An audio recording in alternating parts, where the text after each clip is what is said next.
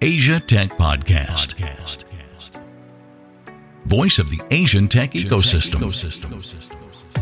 Hello and welcome to Asia Tech Podcast Stories. My name is Graham Brown, joined in the studio today by Gautam Ganguly, all the way from Bangkok. Gautam, how are you doing?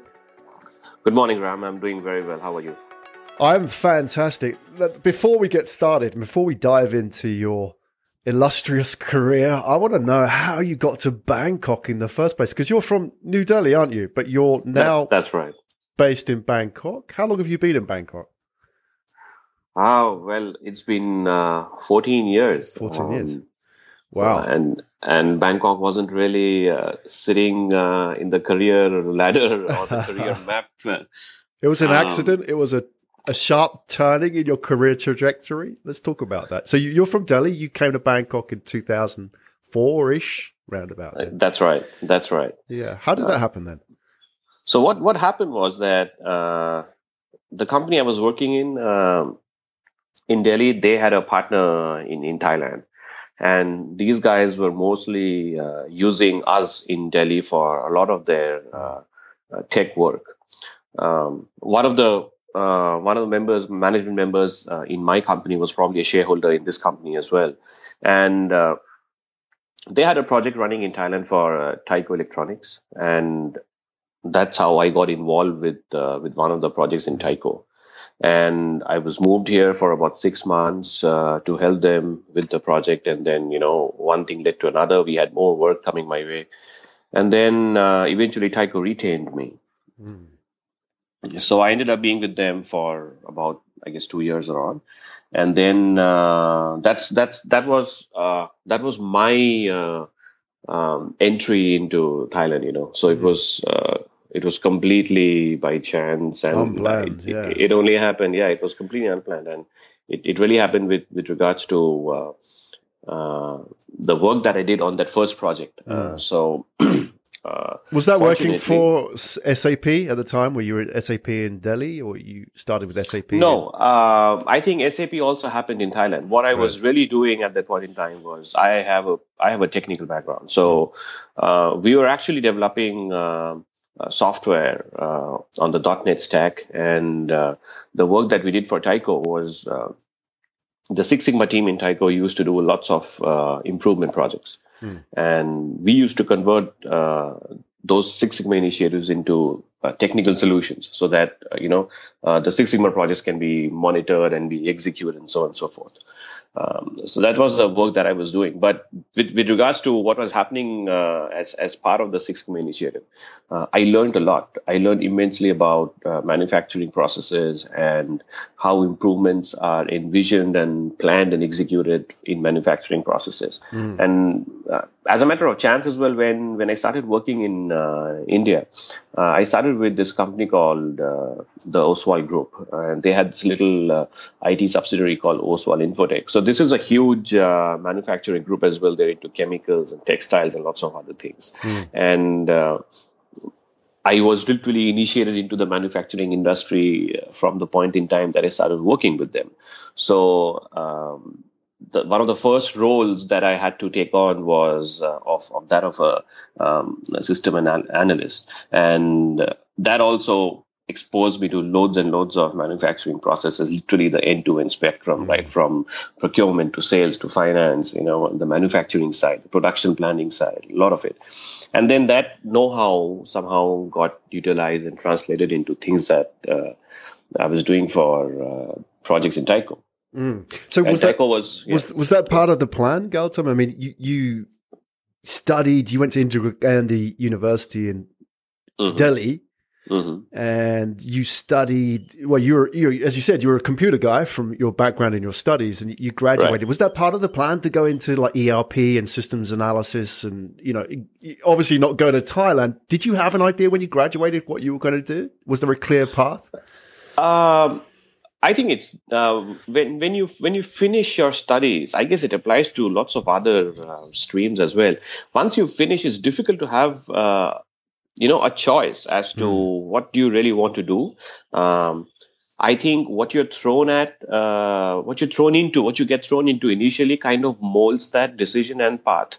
But at the same time, having said so, I always had a very open mind about what gets thrown at me and what do I like. Um, and in that sense, when I was put inside a manufacturing environment, I rather enjoyed it. Uh, and I think that was one of those things which kind of held on to me. And even today, I have clients with now eWorks has clients in the manufacturing industry. So that has always stayed on with me. And I have never, despite the fact that whatever we're doing right now, I have never disconnected myself from that side of that industry, the manufacturing vertical. I've never really disconnected myself from there. What was it about that you particularly enjoyed? Because manufacturing could be everything and anything, can't it? That's right. What was the angle of it that you really got into, that when you were sort of first exposed after graduating, you thought, yeah, this is really interesting? That the first reason is completely disconnected from the real world. I think when I got thrown into the SA side of things, I got to travel and meet different people and see different places, and I think I enjoyed that part. That was the motivator. Okay, if you're an SA, you at least get to go to meet 10 different people and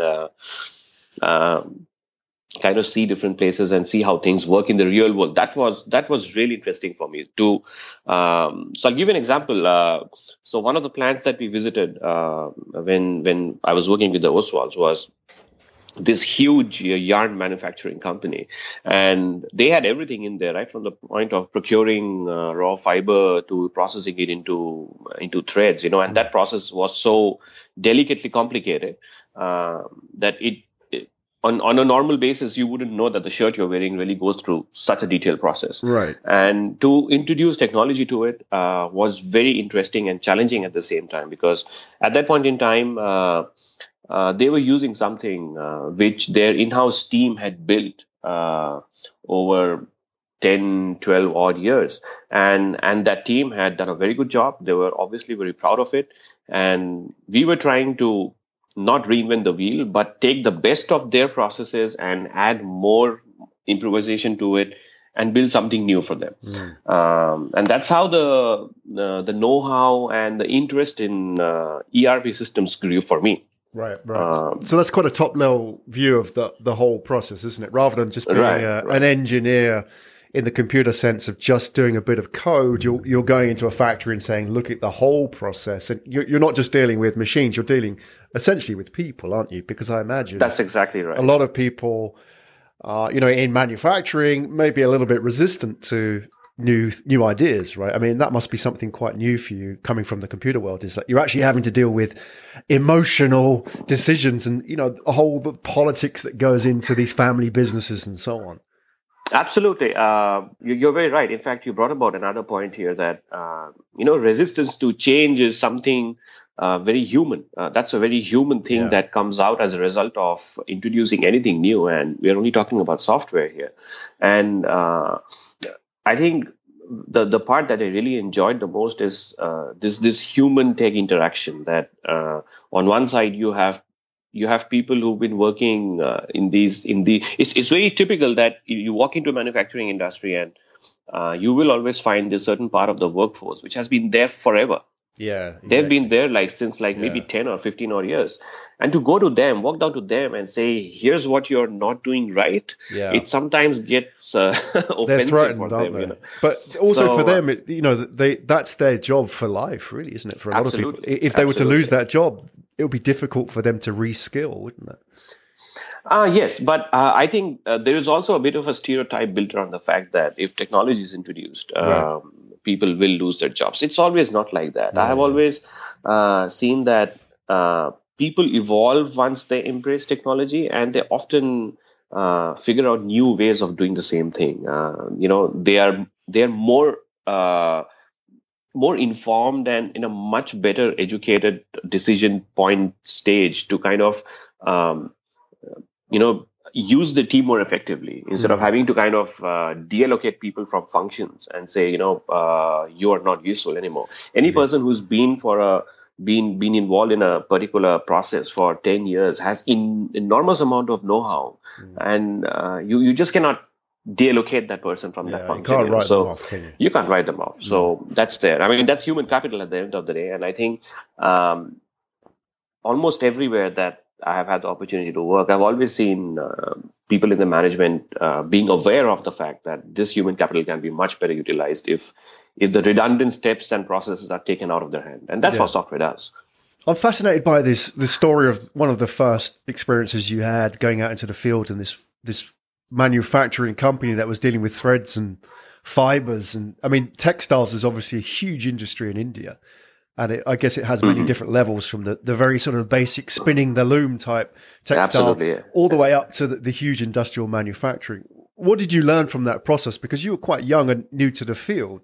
Did you sort of come away from that thinking, wow, this is different, or I've learned something from this? Well, I definitely figured that they don't teach you all this in school.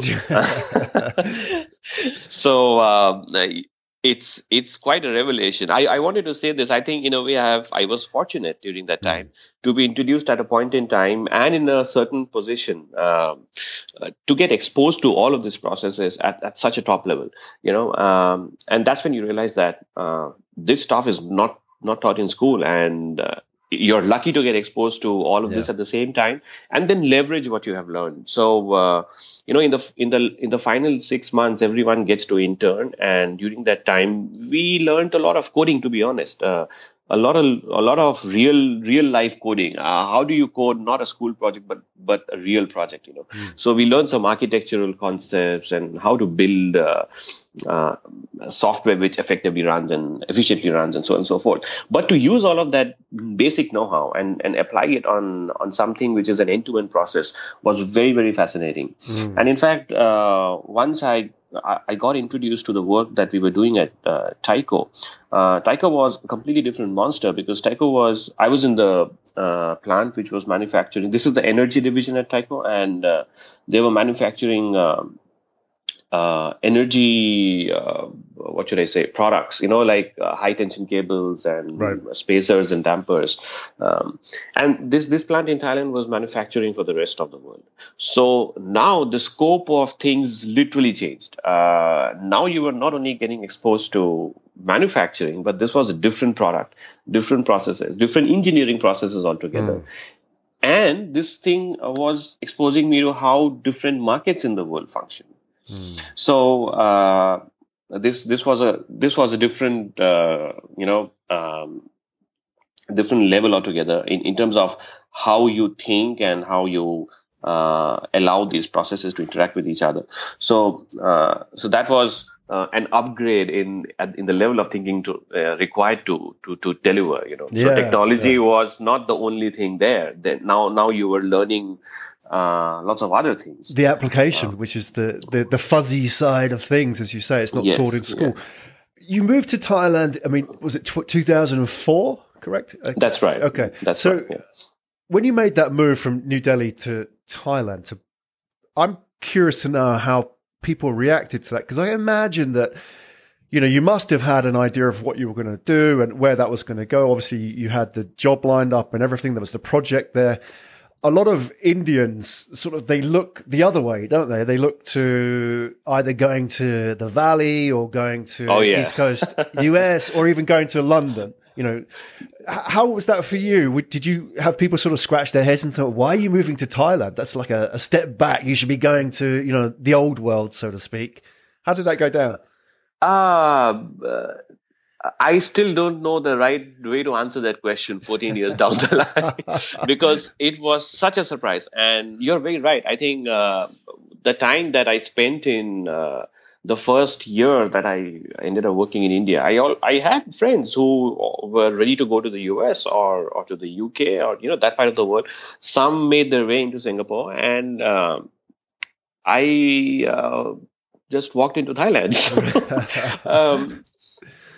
I think it's today I can say that the tech industry in Thailand is majorly underestimated. The perception of Thailand as a tourist destination is just a perception. I think aviation and manufacturing and the tech industry now they're so huge now that I wish Thailand did more to market this side of their to the world, other than just tourism. But again, this is a export-based economy, and tourism plays a huge role in what in the revenues that this country generates. Yeah. So, but I'm also at the same time, I'm saying tech is definitely catching up. If you look back just 5 years, don't go back the 14 years that I've been here, the tech space has enormously evolved. And because of that, you have to give it to Thailand in this, that they've done such a good job at marketing Thailand as the go-to tech places, especially for the startup industry, that the human capital here is also evolving. So 5 years back, if you were to look for tech resources compared to today, the kind of people you meet today are way more evolved. Yeah. Yes, it is a challenge. It is always a challenge to find the right guy to fit the team. That is always going to be there and that, I guess, it exists everywhere. Thailand is no exception. But the evolution that has taken place, the tech workforce, they understand as to what is expected out of them, and they kind of try to keep up with the latest tech and the know-how and so on and so forth. So, agree, yeah. which is a good side to this. It's evolving for sure. I want to go into a bit more detail about the Thailand ecosystem in a minute, and especially I was talking to Kid Pacharianon, who runs the Rise Accelerator, the national accelerator there, and just talking about how now in Thailand it's no longer expats. I mean, with all due respect to yourself, correct, all the expats that brought that spirit of entrepreneurialism to a new generation of Thais. Now it's a lot of Thais coming through. But let's get to that in a minute. Let's talk about yourself and eWorks Consultants, because let's put it on the table and help people understand. You've got 3 components to that. So tell us a little bit about what eWorks Consultants does. To tell you a bit about eWorks, I have to take a step back and tell you what happened after Tyco. So after I finished my term in Tyco, I was at the company called SNA Management Consultants, which was also a SAP channel partner.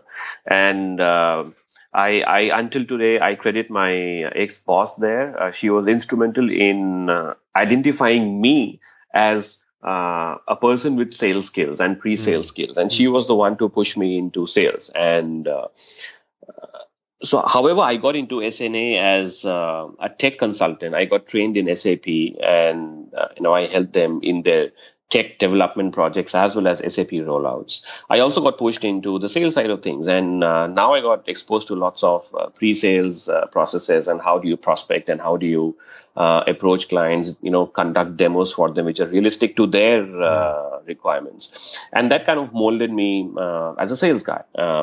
But after being with them for about 3.5 years, I think somehow a vision kind of started to assemble inside my head that I want to do my own product in the manufacturing industry, and something which is web-based, go towards the e-commerce side of things. Because during that time,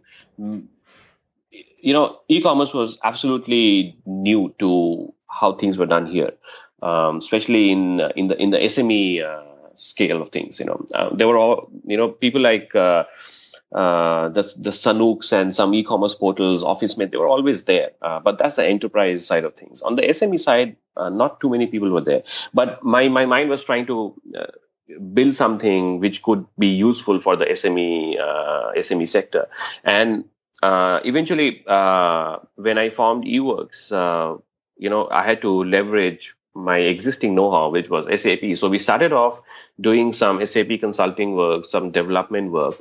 But over time, I think the thought process of trying to have your own product, something which is on the cloud, kind of that thought process was always evolving. So fast forward to present day in time, right now we have a product portfolio and a services portfolio. So in the product side, we've got 3 products. We've got Express Docs, which is actually one of the enablers for a records management service. So we take documents, we scan them. Once they are scanned, they're sitting in Express Docs for you to see. And then we physically store the documents in a document warehouse as well. So that's Express Docs. Then we've got Billing Light. Billing Light is a web-based ERP. It's as simple as that. So we've got sales, we've got purchase, we've got inventory, and we've got warehousing. So the warehousing component is quite interesting because we partnered with Honeywell. eWorks is a silver level ISV for Honeywell's mobility solution devices. So we have a warehousing software built for built to work on the mobility devices of Honeywell, typically referring to the scanners here. So that's another thing. And then we've got Foodie. Foodie is barely 18 months old, and this is an e-commerce platform for restaurants and QSR chains. And this is, to call it a platform would be to underestimate it. It's actually an ecosystem. The food industry is an ecosystem itself, built of loads of little microservices. You can get, you have delivery, and you've got the queue systems, and you've got POS, and you've got e-commerce and payments, and then loyalty and customer feedback, and so on and so forth. So Foodie is this entire ecosystem built with these little microservices inside, so that you take it to any restaurant or a chain, and then you can instantly get them e-commerce enabled, and then completely automate their back office operations. So even for a single restaurant. Absolutely, right, absolutely. Okay. So it's very, very scalable, and it can go for just a single store operation to hundreds of stores. It doesn't matter. I'm fascinated by the sales process in selling a product like Foodie, because there are a lot of people out there with apps in different applications, different verticals. And, coming from the computer background, it's very tempting. It's very comfortable just to sit behind the screen, isn't it? And send a few emails. But you've got to get out there. You've got, especially if you're talking to restaurants, you've got to get out there and hustle. And you've said yourself, you're a sales guy. I mean, you do a lot of sales in the business. You have to be if you're a founder. How do you go out and get people on board with Foodie? Because I think this is an interesting case study for people who have an app or a service, and they're thinking, how do I actually sell this thing? I have to say, my prospecting doesn't happen outbound. It's always inbound. I always have, my clientele refer me to their friends and people who they know. And the sales process for me is never, a hard sell of a product. It's always giving them know-how about what we do and what our solution can do for them. So whether you talk about Foodie or Billing Light or Express Dogs, if I were to go to you as a manufacturer and I would try to help you out with Billing Light, for example, I'd never go and try to tell you that, oh, you know what, I've got an ERP software and this is the licensing cost, or this is what you should do. No, never. I think it's always the other way around. The fact that my experience with the manufacturing industry is put on the table, and for them to review and to understand that, okay, here's a guy who can help us with the problems that we have, and then put the software into those problems and fit the holes and those little gaps and tell them that this is how you seal your problems. So it works the same way for Foodie as well. Restaurants have lots of challenges and pain points. When Foodie goes inside those little pain points and the restaurant sees that, okay, my problem is getting solved here. So that's how the sales process works. You interestingly said pain points. You're speaking like a marketer now, which I think is really important because, when we tend to, I come from a computer background as myself, and it's easy to think like an engineer, to say, hey, I've got this great app, I've got this great service, great platform, and this is what it does. But the guy on the other side is thinking, I have this problem. How the hell can I solve it? Right. And then you sort of walk into their life and say, okay, right, I have a solution for that. How do you actually go about talking about things like pain points to a restaurant owner or to an office manager or to the CEO of a company who may be interested in the billing side of things? How does that actually work?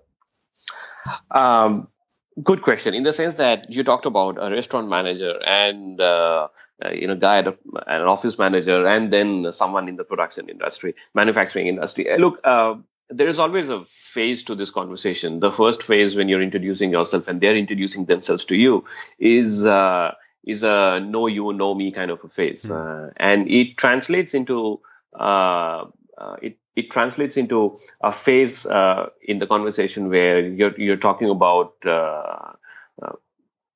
things that bother you at home. Trying to work with the client is also a marriage. At the end of the day, they tell them very true. They tell you about problems at home, and you tell them about problems at home, and you figure out a way to patch those problems up. So it works exactly the same way. However, there is with all our clients, I think there is always a personal relationship side of things which molds itself into a professional relationship. And I think that conversation itself, our clients, they bring about their issues that, this is a problem that I'm having. For example, if we were to talk about foodie, I have a difficult time trying to reduce my delivery time, or I'm having a difficult time trying to reduce my cooking to packaging time. So how can foodie, as a software, as a non-human element, that's the important thing, what they are thinking about. How can something which is a non-human element help in something operational? So, and this particular factor applies to every other software component, software product that I talked about. So even in Billing Light, when they have, let's say, complicated sales or purchase processes, they try to know how can we reduce all this manual paperwork, which has to be done by which requires human interaction. How do we reduce all of that? So I think, getting back to your question, I think this initial conversation where two people get to know each other well, and you create this personal bond at a certain level, does that becomes a basis for helping for them to let us know what their problems are. Yeah, I mean, this is so important as well as a lesson for startup founders, that importance of building relationships, isn't it? That people buy people first. I think people tend to forget. Yes. It's always the person you're buying from. You could have the best product in the world, but if we don't get on, it ain't going to happen. And exactly. So that's so important. And that whole relationship building, even though you're dealing with technology, is what you go back to the beginning of this conversation, is that what they don't necessarily teach you at university. They teach you the domain knowledge, but actually applying that domain knowledge requires getting out there and building those relationships. Now, you said that you get a lot of inbound. So you get referrals. So a restaurant owner refers you to another restaurant. They all talk, don't they? So they all sort of say, what's going on. That's how they find out. Do you in any way try and structure that process? Because referrals are a great way to build a business, but it's a process, isn't it? You have to kind of have a process in place. How do you go about doing that? Because your experience will help other people understand, okay, I can't just sort of wait for referrals to come through the door. I've got to go out and ask for them sometimes. How do you actually do that? What works for you?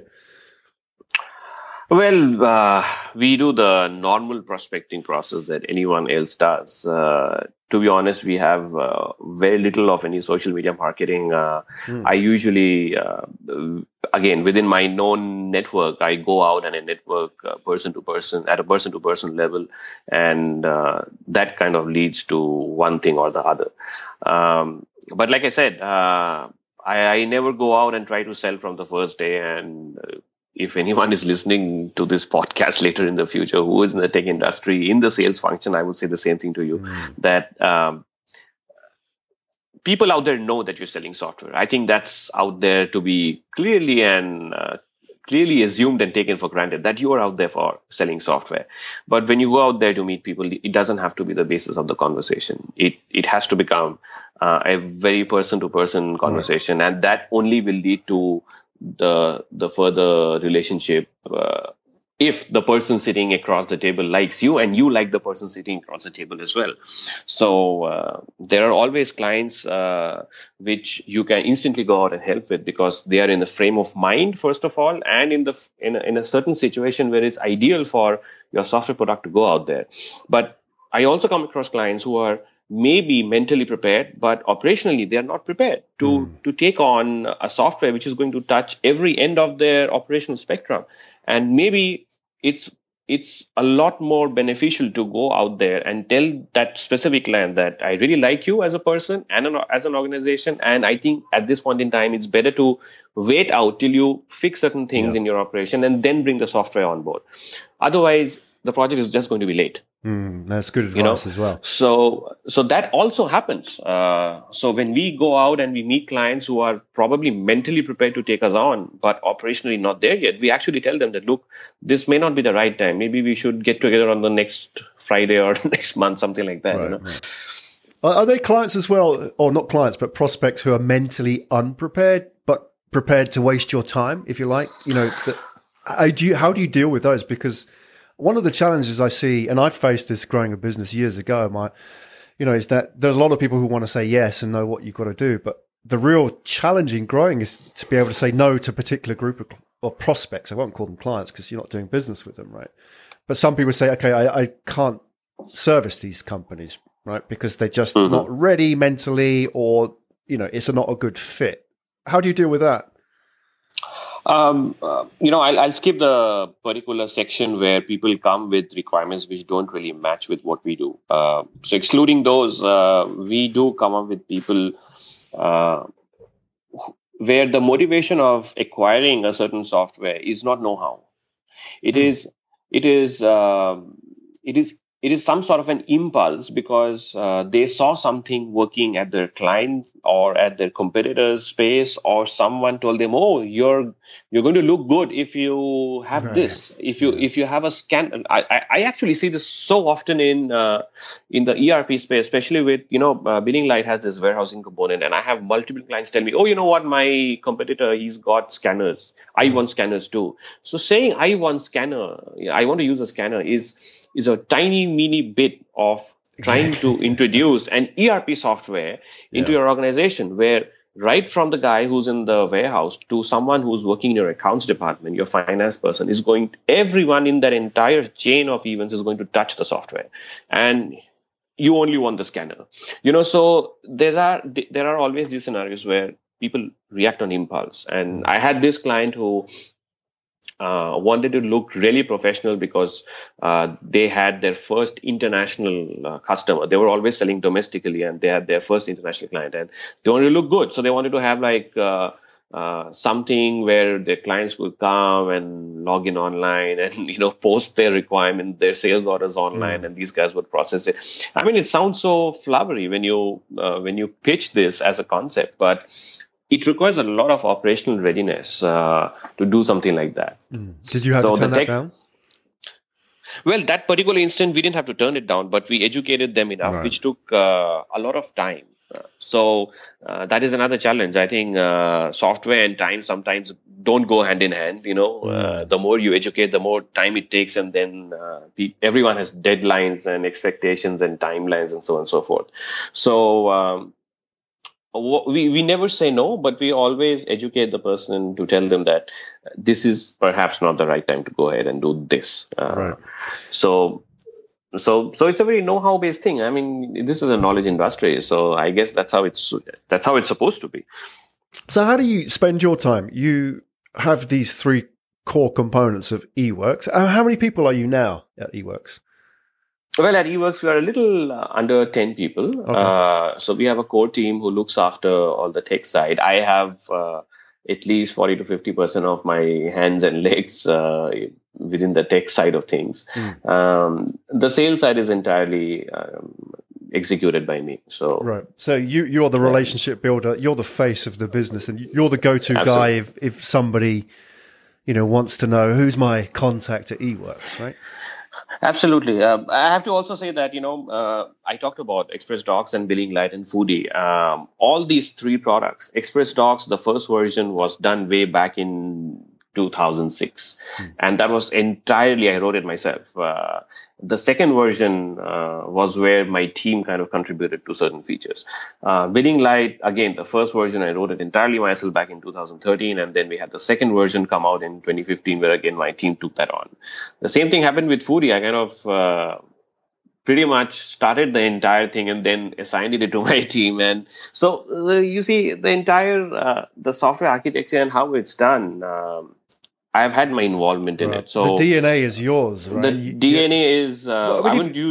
If you look at the history of successful founders, if you go to Bill Gates or Steve Jobs or Jeff Bezos or the Google boys, they all wrote the code. The internal kernel all came from them. Right? The first ever lines came from them. are you sort of tempted to go back in and play with the code because you know how to do that and you're good at it? Is that sort of something you do on a day-to-day basis, or do you find you have to sort of force yourself to keep hands off now? This is such a challenge on a daily basis. Yeah. I mean, I'm very passionate about the tech side of things. I always enjoy doing it, but I also have a practical side of me which says that I can't be doing it whole day, because there is a sales side to things. So either I get someone who's my sales face, or I do it myself, because I enjoy the sales side as well. So to be honest with you, I never disconnect from the tech side of things. Having said so, I'm not micromanaging my tech operation as well. My guys are very talented in what they do, and we have very good understanding about what I expect and what they expect in terms of, because here's the thing with tech, sometimes my expectation of a certain feature is really the sales side of things. Yeah. And my tech guy probably will say, oh, you know what, there are two ways of doing it. I like way one because you like it and you want to sell it, but maybe way two is better. It'll take some more time. So I prefer to go with way two then, So that sync between the tech team is also very important to understand, for a tech guy to understand the sales side of expectations and the other way around, the vice versa thing. So in the present day, I do involve myself in the tech process. Like I said, I don't micromanage it. But I don't think there will be a day where I'll completely detach myself from it. That ain't going to happen. But, maybe that's a good thing as well, because I think one of the challenges facing non-technical founders is that, like you say, expectations may be mismatched. The fact that you've written code, you understand how long it takes, you understand what changes require what kind of, resources. And you've also gone out there and talked to people and walked the shop floors of factories. You understand what those people are feeling as well. It's kind of important that people have that end-to-end understanding. Right. I think one of the challenges now, especially, there's a lot of, I don't know if you see this, but I'll say something slightly controversial, is that there's a lot of young founders coming out today who specialize in one thing. Like they can just do code, or they don't have really much life experience. And that's a bit of a challenge because, they don't understand that they're writing code for people in factories or offices or whatever it is. And it's very difficult for them to empathize, I suppose is the word that I want to use, with those people. And I don't know if you see that in Thailand as well, but, I certainly see it in a lot of the ecosystems that I go to, that, people are just great at writing code. However, they don't know what the office manager really thinks about on a day-to-day basis. And there's a big disconnect there. You're very right. In fact, one of the things that I was coming to was whether it's a startup or a business that is doing products, the business know-how not only helps in trying to have a proper development cycle running in terms of what customer requirements are or not realistic requirements, but it's equally important to have, any product will have its roadmap. And the roadmap can only be efficiently developed and executed if you know what's happening in the industry. So, and for you to know that correctly, you can either be an operational guy or someone who has experience in the industry in the past, given your career path. So all of these startups, I guess their source of this know-how is either through the mentorship programs that they go through, or they must then have, or other than that, the alternative is they must have a co-founder who's good at the business side of things, who also may be their sales face, but that's very important. And this other thing about, founders depending entirely on the tech product, well, that's a debate which can go endlessly because there's so many sides to this. I have met founders who never think their product is ready to push it to the market, and that is another very a tech limitation to a tech founder. They always think that the product is not perfect. Perfectionist, yeah, exactly. Yeah, but there needs to be a point where, from a business process point of view, your product is there. Maybe you have 10 processes and you're only at 5. But it's important to talk about at least the 5 that you have. That's certainly there. Do you, as a founder yourself, did you ship early? Did you, I suppose, the moment of truth, get it into the hands of a paying customer. Did you sort of expedite that, or you talked about perfectionism in coders? How did you sort of balance that sort of internal need to get the code right and the need to get some feedback from the customer? Were you sort of more on the aggressive side of just let's ship some buggy code and see what people say in the early days? Or how do you actually do that? And I'm thinking about it for advice for those founders today who are thinking, oh no, the code's not right. What do I do? I think every software company has a client or certain clients who are happy to be used as test beds for R&D. And we also have certain clients who don't mind if they are getting used for certain R&D in exchange for the features that we end up developing. So. But you got to establish that, right? You can't ship the unfinished product to people who aren't happy with that yet. You actually have to establish that process. So that's you cannot always. You cannot deliver a pizza which is half baked. You cannot do that. You'll make the guy angry and he will never want to work with you again. So that doesn't happen. But like I said, going back into my conversation when I said that our interaction with our customer usually always is from it begins with a friendship, and the friendship only grows.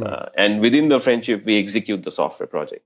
So given the friendship being the basis for everything else, it becomes very clear or evident at a certain point in time if the gentleman would be happy to become a test bed for some of our R&D or not. We, of course, make that clear that would you like us to experiment with this process? If you don't mind, there might be some bugs in the section. He's like, yeah, okay, go ahead and do it and see what comes out of it. So that's how it really works for us.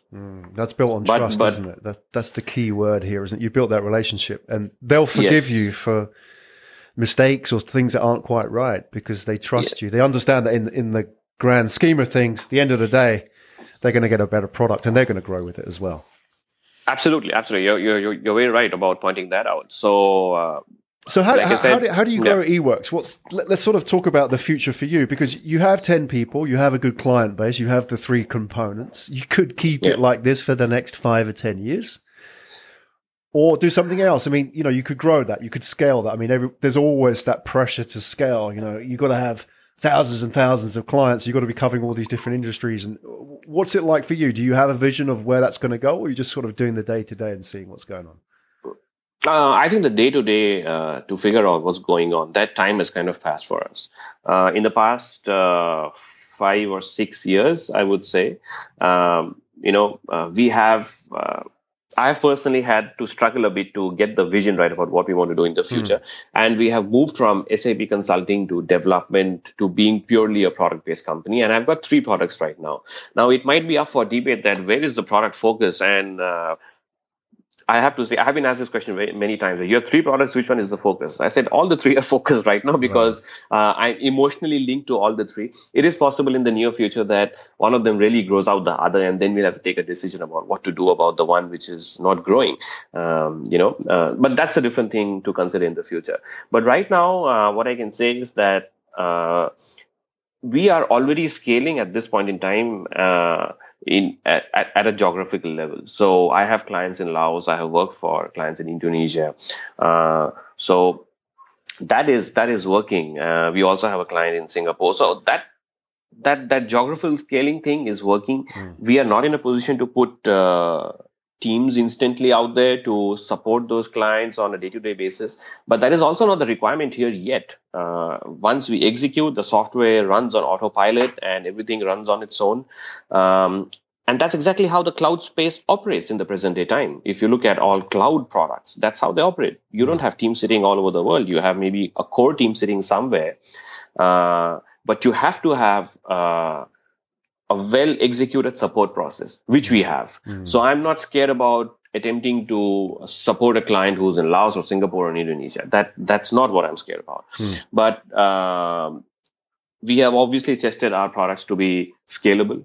So if I were to say Foodie has gone through an audit, a literal technical audit of attempting to process a few thousand orders per hour to few 100,000 orders per hour. It has gone through that.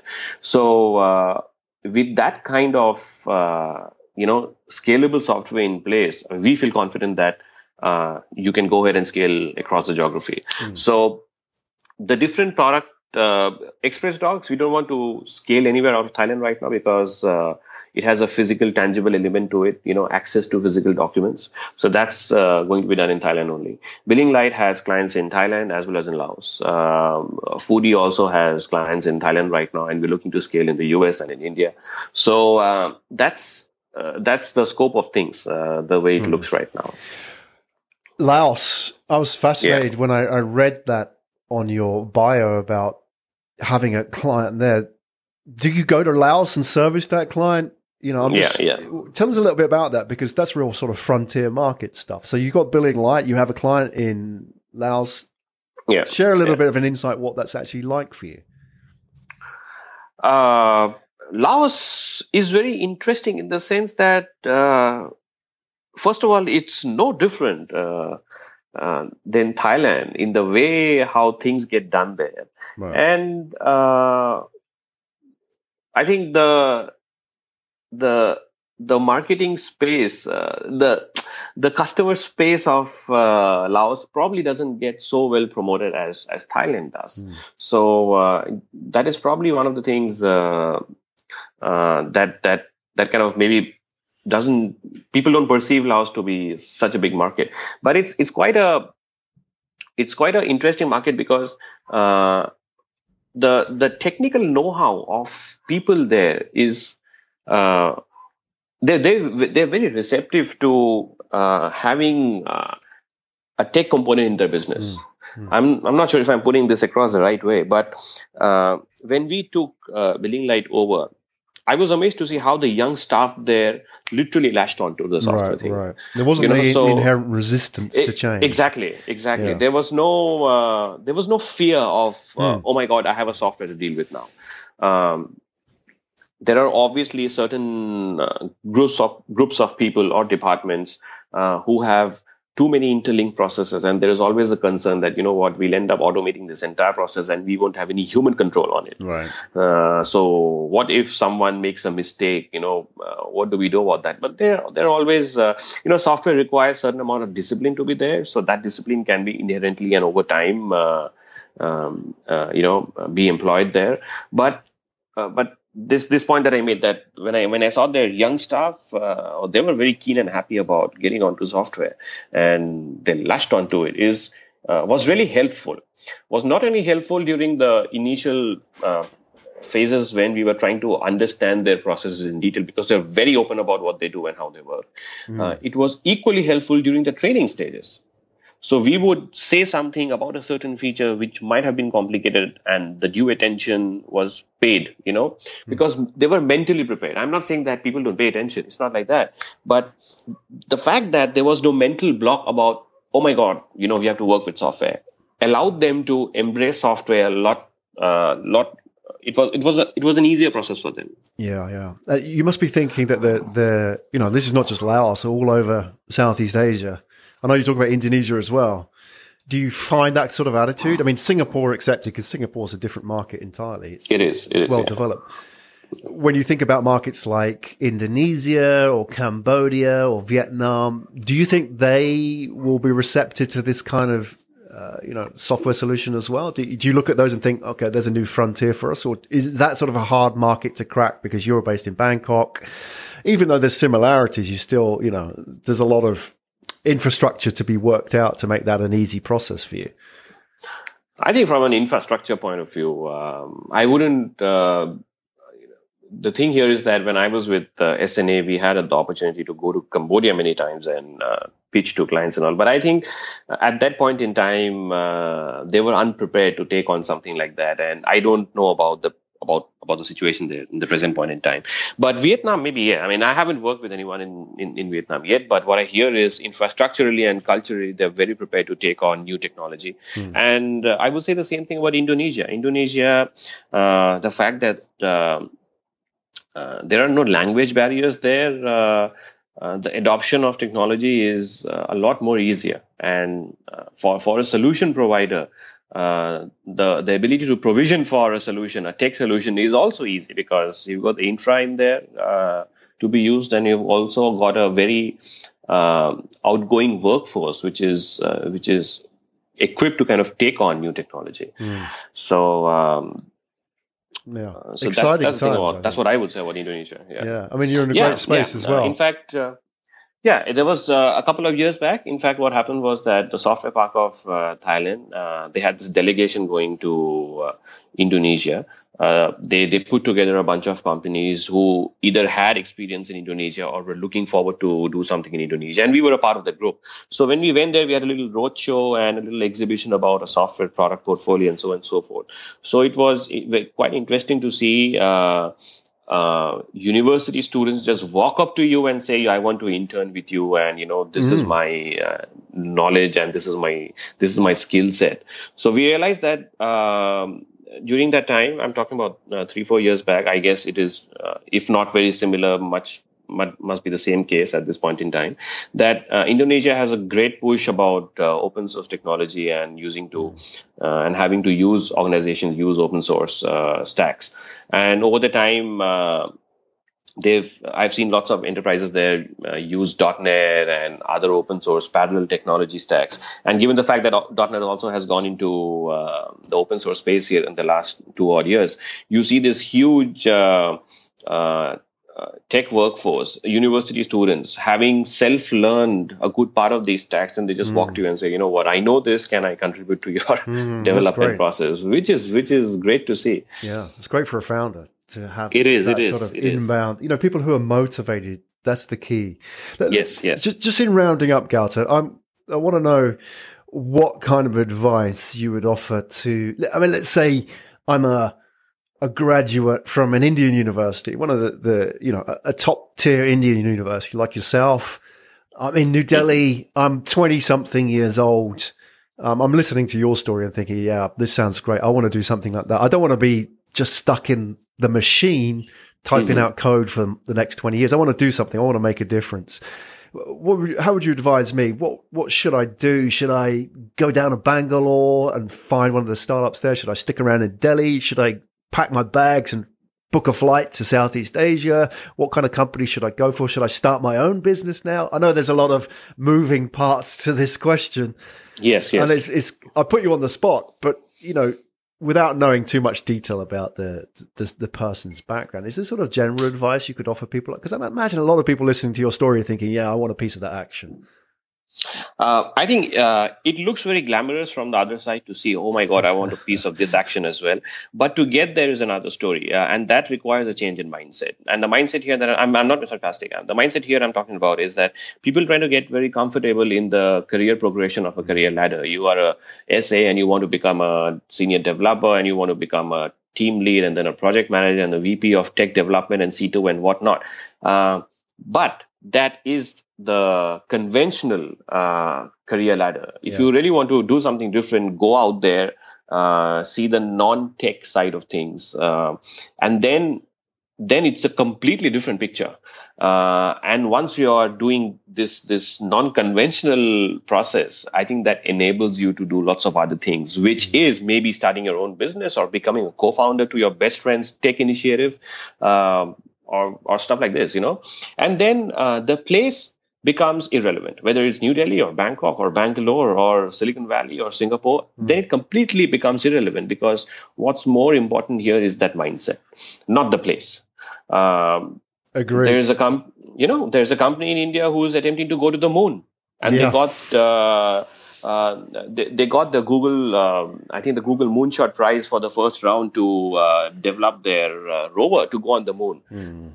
But if you look at the founder's story there, it's again the mindset, the intention to do something and to go after it, despite the fact there would be how many people between you and me decide to go to the moon? Exactly. You see, it's a great space. That's the mindset thing, it's not India or it's not Thailand or Southeast Asia. I mean, there are 5 more teams like those guys who are attempting to go to the moon. But again, they are all there where they are purely because of their mindset.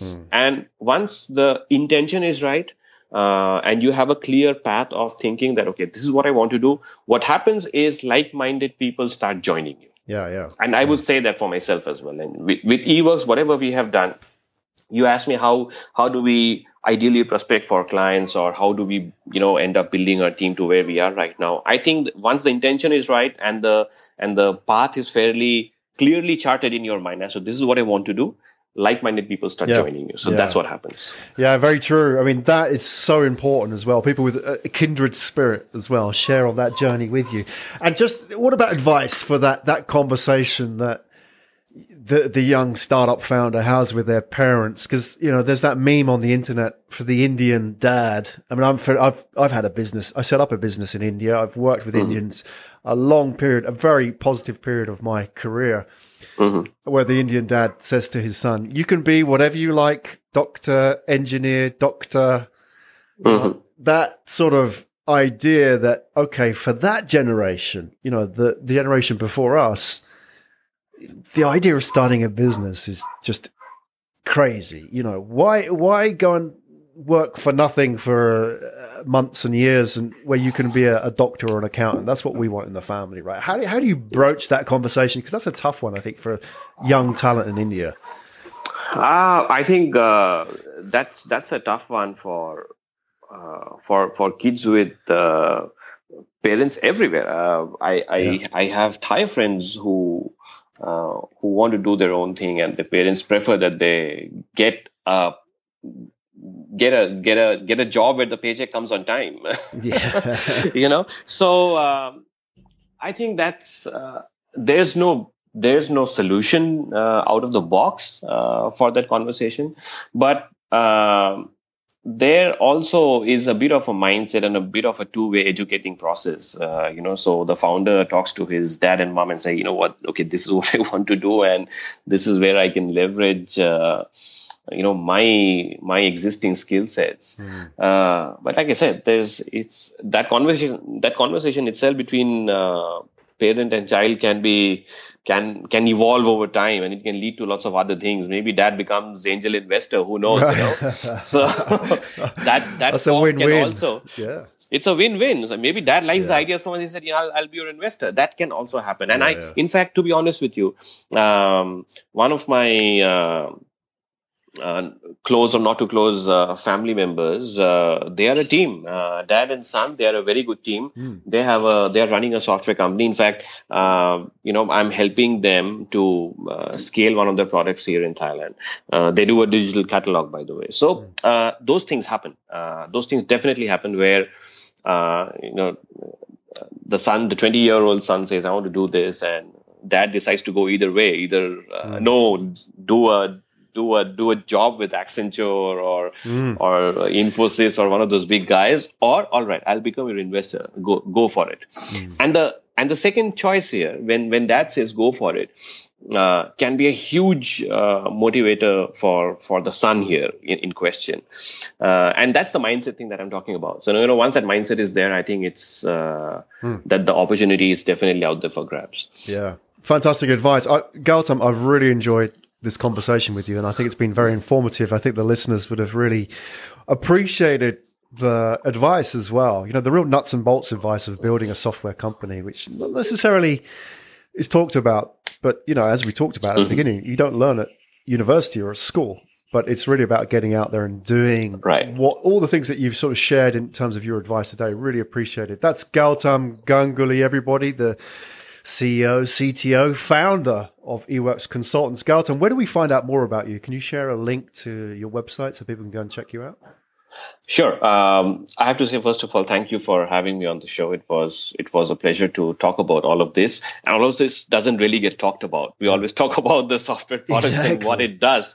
The story doesn't get out there to everyone. So I'm glad that this got out, and I'll be very happy if any of this information can help someone to build /grow /scale /do their stuff.